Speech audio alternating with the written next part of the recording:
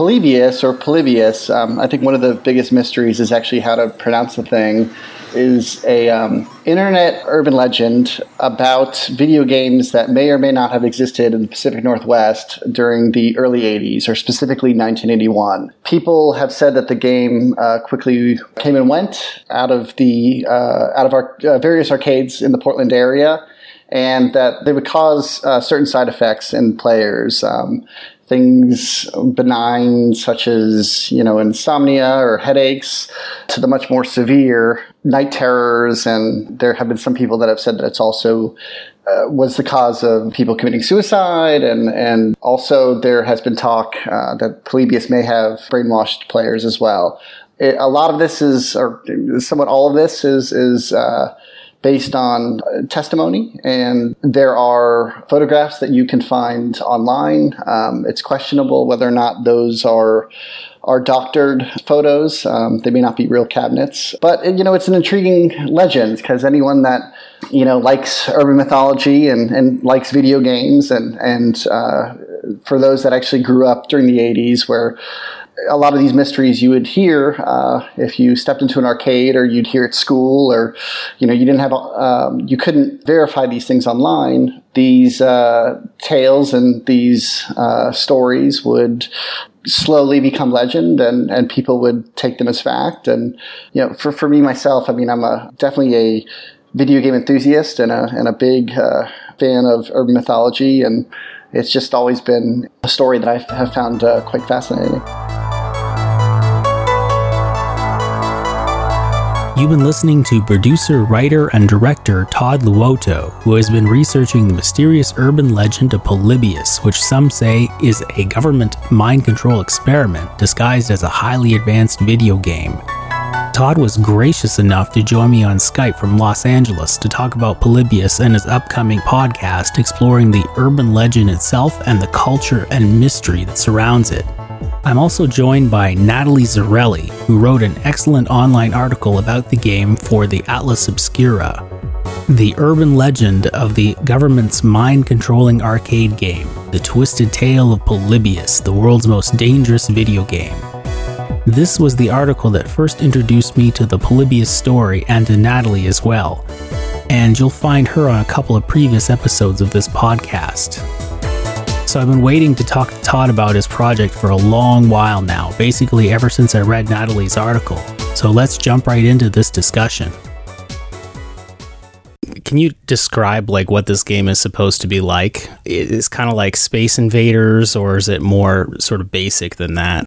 Sure. A lot of people say that the game was similar to Tempest. It didn't require a joystick. It was a space shooter game, is what people say, and that it used both vector and raster technology at the time, which during the early 80s was impossible, which is also, something that people have found fascinating about the game, that if it did exist, it seems like the technology was way ahead of what people knew existed at the time. There's a lot of conflicting reports as well.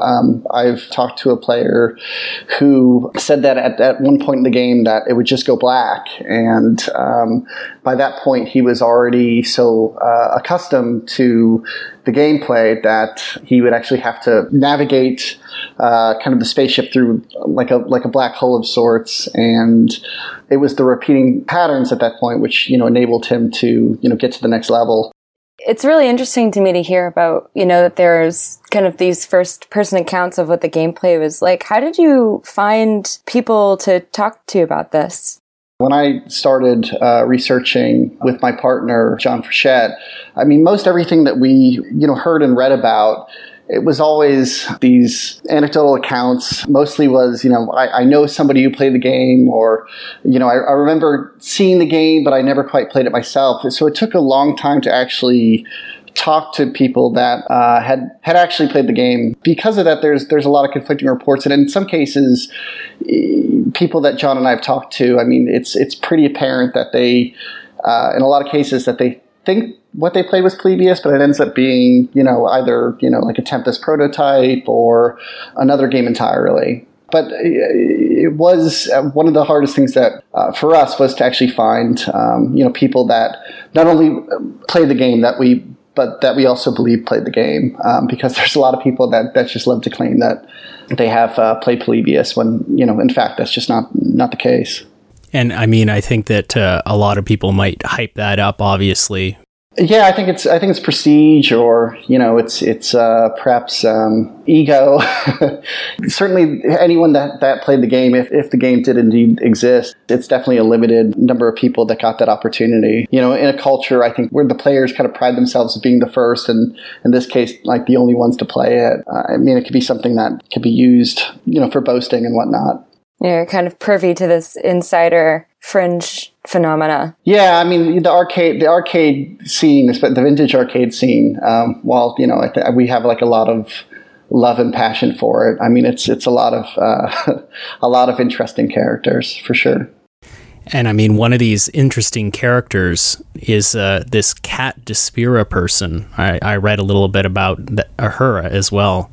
Sure. Kat, has been a pivotal part of our research. Started off as an acquaintance and has now become a friend. And she definitely is, a significant voice in the retro gaming community, and, is one of the I guess you'd say the leading or top researchers about the Polybius game.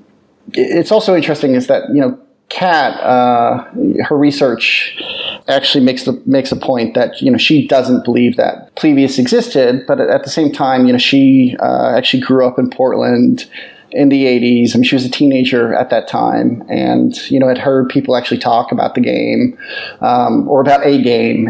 It wasn't, a game with any artwork. It was an unmarked cabinet. And, people would say things about the game hurting people and causing side effects. And when she would, be bold and go out to, whatever arcade this was, to where people said that they played it, she showed up and the game didn't exist anymore. But, it was fairly common. Cabinets at that point would be unmarked, and they would just kind of swap out the boards. And, these companies would sort of, test different things and see if any of these games had bugs, and see if it actually clicked with, the demo they were targeting. So it wasn't uncommon that there would be a game one week and then an entirely new game in that same spot the next. So, but Kat definitely, through all her research, and she's definitely done a ton, still believes that Polybius isn't entirely real. I'm kind of interested in also when you were making the film, as it was when I was writing about it, I felt like I had to kind of be a little sensitive. Like I didn't want to offend anybody who did believe in Polybius when I was writing about these facts that kind of made it seem like Polybius doesn't exist. What was that like when you were making the film, and what kind of were you both thinking when you first set out to make your movie? I should say at first, we did set out to make a movie, and shot a lot of footage, and John and I had these expectations of doing a very, polished documentary with, very cinematic reenactments, and could never quite get the budget we were hoping for. So that's why we've sort of turned it into a podcast series with a lot of different subjects and interviews, and very nuanced, and certainly a deep dive with all the research. But in answer to your question about the different types of people we'd encounter and sort of exposing the truth, John and I weren't necessarily interested in proving whether or not the game exists. We always kind of think that the mystery is quite often more entertaining than the truth, and we never really wanted to drain Loch Ness, or as Kat puts it, she didn't really want to take the mask off the Phantom. It was just more about talking to people that did in fact believe what they played was Polybius, and at the same time just sort of diving into various ways that these stories could spread, and also sort of dissect the differences between a hoax and an urban legend. And we have a speaker, Joe Streckert, who's a tour guide from Portland, who talks extensively about that. And we just think that somewhat the truths around the game, and whether or not the game existed, the truths around the game are pretty fascinating in its own right. So we never really wanted to, expose it as a, as a fraudulent thing, and honestly haven't been able to. And I think John and I have kind of gone back and forth by, after talking to certain subjects from, not believing in it at all, and then talking to people and being like, oh, actually, wait, maybe there's actually something here. Our mission was never to solve it, although it certainly would have been great if we had found a cabinet. But even then, I mean, it might have just been like a Tempest prototype, or it might have just been, a game that certainly looked similar to the gameplay that people are describing, but, maybe didn't do anything more than cause headaches, didn't brainwash kids, and didn't cause night terrors. And it might be kind of fun for a little while, but, if that was the extent of, what it was capable of, then that's, that would certainly be a disappointment as well. Do you have any favorite interviews, or do you have like one particular interview maybe that got you thinking that really there was something very much to it? I mean, we've talked to a lot of people, and it's been really interesting, because I think we've always been optimistic that somebody, we want to make sure that the subjects are credible. And so we've gone into several interviews kind of hoping they are, and then like really quickly acknowledging like, oh, this kind of person is full of it. But there have definitely been some subjects where, I mean, what they say, I mean, whether or not if they played the game or not, they certainly believe they did. And there's one, person in particular that we've done, a number of interviews with, that, who his story about playing the game as a child, it has been kind of wrapped somewhat, tragically, has been kind of wrapped up in his entire identity as an adult. I mean, he has, continues to kind of talk about this game and post about this game, and, claim that he's played the game, and he's even, done this walking tour in Portland. Portland, for whatever reason, loves to do walking tours.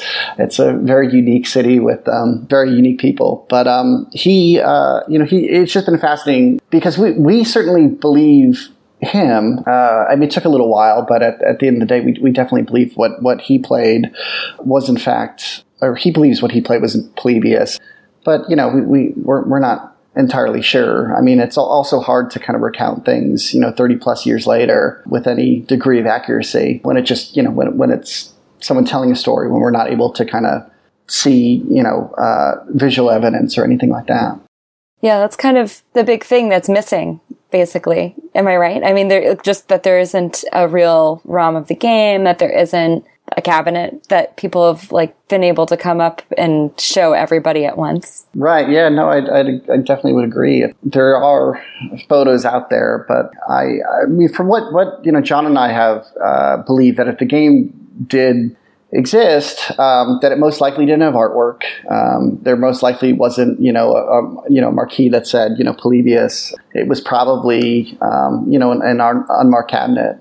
So it would have been just a black cabinet with what was inside of it is what made the game unique. But everything you can see online is just it's kind of like the same artwork, and it looks appropriate to that era, but it's actually I don't know. I don't think it's anything too fancy.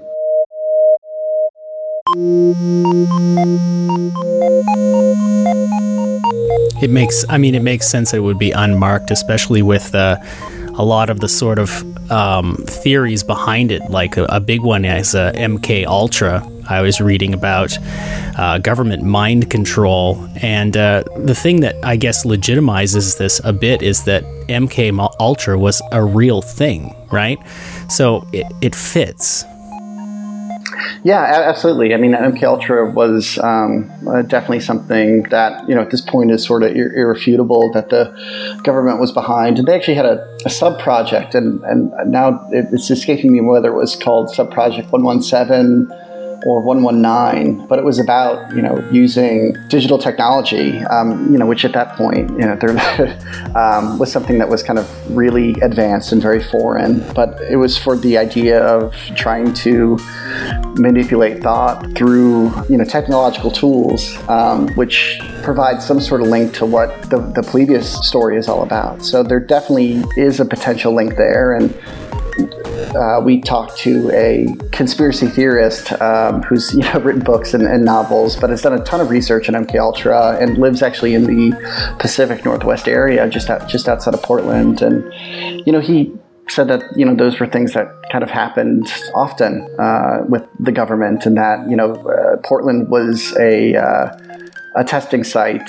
for the government. It was also just a testing site for video games in general, because it was sandwiched between Nintendo and Atari. So it definitely tracks. I mean, whether or not there is indeed a connection, we certainly were never able to prove that.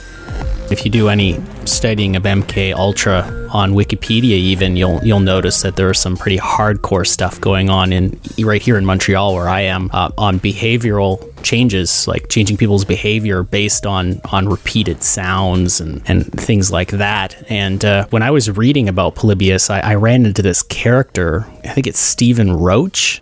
Right. He's like the shady smoking man or something off.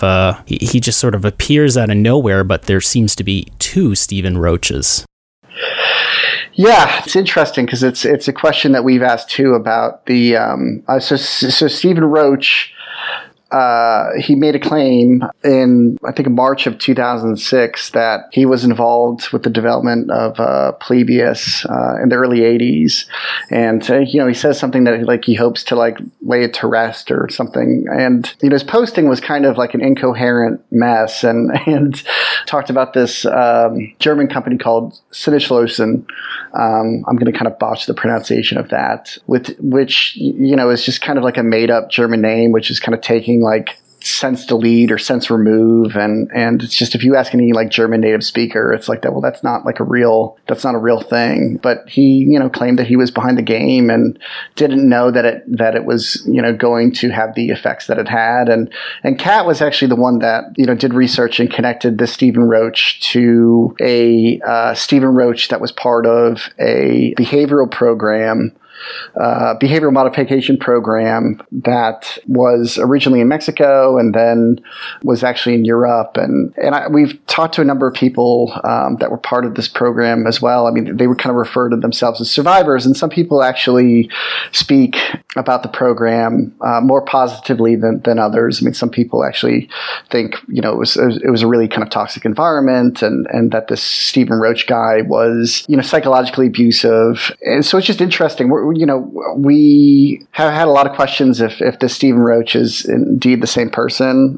But Kat actually, how she was able to connect the two stories is that the survivors that she had talked to actually said that the Stephen Roach used to quote Polybius, who is the original, Greek historian in the game, is playing off of his name, which is just kind of is really bizarre, that anyone would quote an ancient Greek historian, first off, or anyone that's maybe not an academic, that this guy would do so at a behavioral modification program, and his name was Stephen Roach, and then the same the same Stephen Roach asserts to have been behind the game. It's sort of a crazy.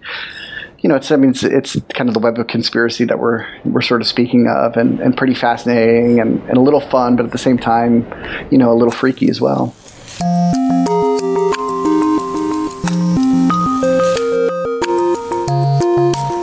Do you have other favorite conspiracy theories, or are you into them in general? Oh, in general? Yeah. Oh, yeah. I mean, I mean, for sure. I mean, oh, yeah. I mean, John and I, are kind of John, who I keep on talking about. He's not, he's been an instrumental part of this project, but wasn't able to participate today. But yeah, I mean, we're kind of huge fans of different things. I mean, my favorite, I guess it's not even maybe a conspiracy theory, but I mean, it's definitely an urban legend.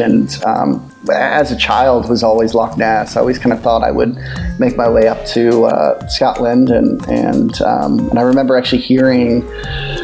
I was actually in London at the time. I was on a bus and read a newspaper, which was just, it was an article that where the surgeon had come out and admitted that very iconic photograph of Nessie was a fraud. And I just remember being so heartbroken about it because it was something that I really wanted to believe in. And I think that's similar to a lot of people that play, Polybius, where they want to believe in it for various reasons. I mean, whether like this one person, aforementioned person that, whose identity was sort of tied up in the game, or just, others that just want to kind of believe in, I don't know, a little bit of conspiracy or magic or whatever. I think it's something that most people find interesting for sure, and a ton of people in Portland for whatever. There's a lot of people there that believe in aliens that we talk to, and I mean, people that we talked to one player that believe that the aliens might actually be tied into the video game, which sounds a little bit like The Last Starfighter. People, of course, believe in Bigfoot, or I guess that's not the appropriate thing to say. They believe in Sasquatch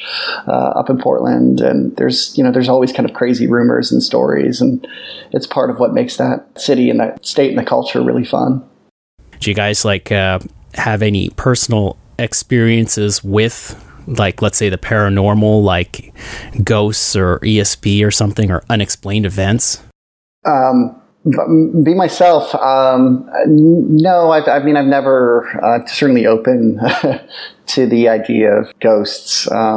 I've never seen one. I don't know if they exist. I mean, I've taken ghost tours, and they've kind of creeped me out for sure. But beyond that, it's just, for me, it's really just something that I find very interesting. And actually, what led me to Polybius in the first place is that I heard about this kind of made me go down a rabbit hole. But I heard about I'm originally from Boston, and I heard about a Pac-Man cabinet that was kind of circulating. These stories were kind of circulating across the internet and on Craigslist, and someone was trying to get rid of a arcade cabinet that they swore was haunted, which I thought was really kind of a fun story. And they were just wanted to give it away for free, and talked about like their daughter, that this seller caught his daughter one night like talking to the man in the machine, and I thought that was pretty creepy, and was something that I originally tried to track down and find more about, but there wasn't a ton of info out there. But that story actually led me to the Polybius story, which for John and I sort of opened up the opportunity to make this project and got us really excited. And yeah, I don't know, it certainly has been a fun 5 years of research and interviews. Do any of the people who are still really believe in Polybius or believe that it affected their lives feel like there's a tie with that? Or maybe I should ask, like, how do they still feel affected that you found through interviewing all these people by the game? Well, I think some people that played the game, it was, sort of like people that you talk to that, went skydiving. It was sort of like a fun thing that they did that is memorable for one reason or another. But the people that we've kind of chosen to focus on, certainly have had more lingering effects of what the game did to them, and it was more psychological effects. And for this one individual who is really kind of the most outspoken person that we talked to, and we've interviewed him several times. I mean, again, the game is just so connected to his personality, and it would almost be devastating for this individual to realize that the game wasn't real. I mean, kind of for his sake, John and I keep hoping that no one at least unearths a clue that proves that it isn't. So yeah, I mean, it's mostly sort of the long-term effects are benign, but there are certainly individuals where the mystery continues to be very real, and the effects of making a claim, and telling people, hey, I believe this thing that most people would just kind of like brush off as like you're insane or you're crazy, and that has ramifications as well. It's kind of ironic that when I looked up Polybius, the historian, because it was a Greek historian, his big assertion was that historians should never report what they cannot verify through interviews with witnesses. Right, I know, that's the irony of the game. I mean, it's very clever for sure. When I first saw that too, it was I don't know, definitely kind of funny, because that's what kind of we know about the game is, it's through testimony and accounts that in many cases we can't verify. You've been researching this for 5 years. I know you started at the outset of trying to make a film, but I'm really excited for the podcast. How did it turn from a film into a podcast for you guys? And what can we expect from the podcast that's to come? Sure. Yeah, and I should say too, I'm trying to kind of hold some stuff back. I'm not just because.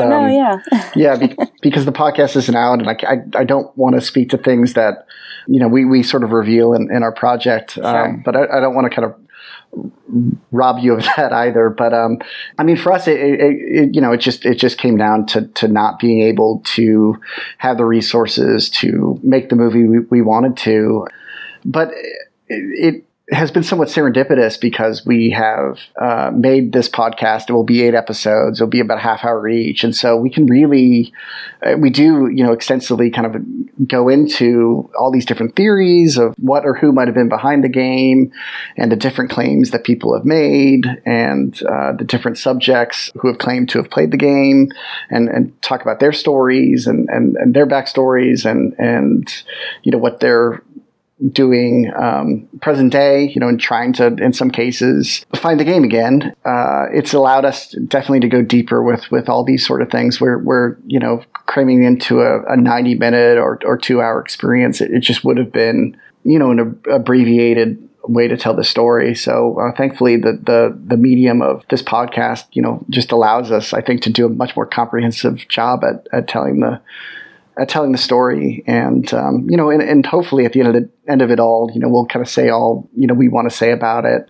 at the moment, until somebody actually finds the game in a storage locker or whatever, and but that has not happened yet. So, but we're still in the middle of kind of editing together all these interviews, and I don't know, we're really happy with how it's turning out, and hope that people that believe in the Polybius myth and the people that don't believe in the Polybius myth and that have certain ideas or theories, we hope, at the end of this, that everyone is happy, that it's, educational and illuminating experience and entertaining. And, again, we weren't really trying to drain Loch Ness with this. We really wanted, to just focus on why, the Polybius myth is so special to us and to, to the kind of greater community. I mean, let's say someone hears that podcast and then they're like, oh yeah, I know all about Polybius. Look, I have this old game in my attic, this ROM, here it is. I mean, that would be like the ultimate fantasy. But until then, I guess that could be like season 2 or something. Right. I'm totally looking forward to it. Yeah, thank you. Thanks. Yeah. I'm really glad that you're able to use all that hard work and make this into something like I'm so excited for it too. So we appreciate it. Thanks so much for being on the show, Todd. Yeah, thank you for having me. Awesome. Thanks to you too, Natalie. Yeah, thank you as well. I emailed Todd since the taping of this interview, and he told me that the podcast episodes on Polybius will actually form the first season of a new podcast called Unknown USA. So coming up soon will be Unknown USA, the Polybius Conspiracy. It's due out in the summer, August at the latest, so keep an eye out in iTunes and Stitcher. You can also read Natalie's articles over at Atlas Obscura, and you can visit her website, nataliezarelli.com. The intro theme is by Chromatics Music, and it's used with permission. The arcade sounds at the start of the episode come from a real-life home arcade showcased over at Doug's Home Arcade Collection channel at YouTube. As with everything else I talk about here, there will be a link to that on the show notes. Other music used in this episode is by my high school friend Matt McClellan and previous show guest Azuria Sky. The tracks used are In the Game Part 1 by Matt McClellan, Left by Azuria Sky, Things We Almost Lost by Azuria Sky, In the Game 2 by Matt McClellan. Check out their Bandcamp pages by using the show notes. Remember, you can read the show notes, listen to old episodes, and subscribe using your phone over at shareaslicepodcast.com.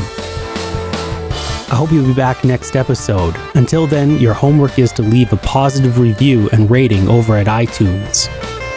Goodbye until next time, and thanks so much for listening.